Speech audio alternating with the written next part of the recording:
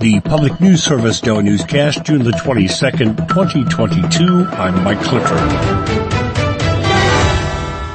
The so-called Great Resignation is not playing out for all workers. A new survey covering North Dakota and Minnesota shows people on the lower end of the income scale face obstacles in jumping to other job opportunities.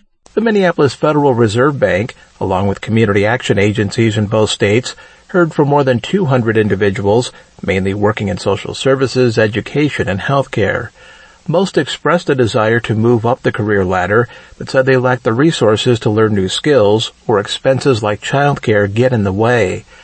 The Fed's Eric Garcia Luna says it becomes more pronounced for people earning very little in their current job. If a family is making, minimum wage, they're going to have a harder time taking the time, for example, to get trained for another job. Community Action Partnership in North Dakota says the survey also reveals these individuals are finding it harder to meet basic needs amid rising inflation, but also can't afford to pursue a better paying job.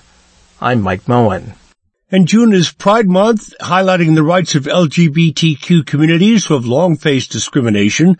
People in these communities say they continue to face prejudice in Montana, including in finding a place to live. Pam Bean heads the nonprofit Montana Fair Housing, and she says LGBTQ people only recently received a major victory in housing at the federal level. Given the fact that it's only been a year and a half that under the Fair Housing Act it's illegal to discriminate against this population based on gender identity and sexual orientation, there's a lot of education that still needs to take place with housing providers. A 2020 report from UCLA found LGBTQ people face significant barriers to find housing. Young adults in the population experience homelessness at a rate more than twice the general public, and that number is even higher for kids under 18. Montana Fair Housing can help people file administrative complaints with the U.S. Department of Housing and Urban Development. Advocates say the process can take a while.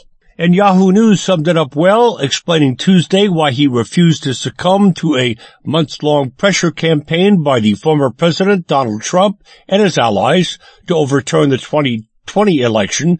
The Arizona House Speaker Rusty Bowers, a longtime Republican who voted for Trump and has said he would again, told the House committee investigating the January 6th insurrection, "I do not want to be a winner by cheating."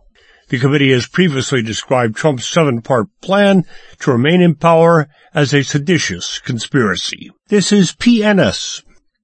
Folks in Ohio who work day in and day out with some of the most vulnerable populations are struggling with major burnout. That's according to new data. Program directors and staff in the Ohio Victim Services Compensation 2022 survey report they don't earn what they see as a living wage, and 45% of staff say their salaries don't cover their basic needs. President and CEO of the Ohio Alliance to End Sexual Violence, Rosa Beltre, explained these workers are first responders for survivors of violence and sexual assault, and she agrees that they are overextended and underpaid. We are in the field of anti-oppression and anti-violence, and the way that we pay our staff, the way that we compensate our staff continues to fall into the cycles of oppressive methods. In the survey, 57% reported having to work more than one job to make ends meet, which leads to fatigue and lower performance at their victim services job. Average victim services budgets fell 16% between 2020 and 2022. Mary Sherman reporting. Food banks are struggling to keep up operations as they contend with rising fuel costs, inflation, and an uptick in demand driven by the end of pandemic-era food assistance. At God's Pantry Food Bank in Lexington, CEO Mike Halligan says supply chain issues have tightened the flow of donations, and getting a variety of food products has been a challenge. He adds the expiration of the Commonwealth's Emergency Health Declaration in the pandemic has stopped supplemental SNAP benefits to households already pinched by cost of living increases. So their economic impacts are tighter, and they have to cope with the inflation and the tightening supply chain when they have less benefit to spend. Nadia Ramlagan reporting. Finally, Eric Tegedoff tells us a program in Oregon aims to ramp up the number of technicians in aviation.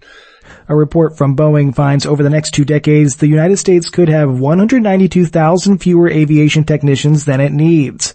The 2-year Aviation Maintenance Technology program at Portland Community College could help address this gap. Thomas Laxton, faculty department chair of the program, sees the effects of the shortage and says it could benefit students. I have employers calling my desk phone daily, asking to come and speak with our students to offer them jobs. It's manifested in a way that the majority of our students have job offers before they've even graduated the program. This year, the program partnered with Horizon Air, sister company to Alaska Airlines, to create the Horizon Technician Development Program. Portland Community College also tried to fill the gap by reaching out to high school students, such as with its Oregon Aerospace Careers for Everyone program. This is Mike Clifford for Public News Service, member and listener supported, heard on great radio stations, your favorite podcast platform, and you can find our trust indicators at publicnewsservice.org.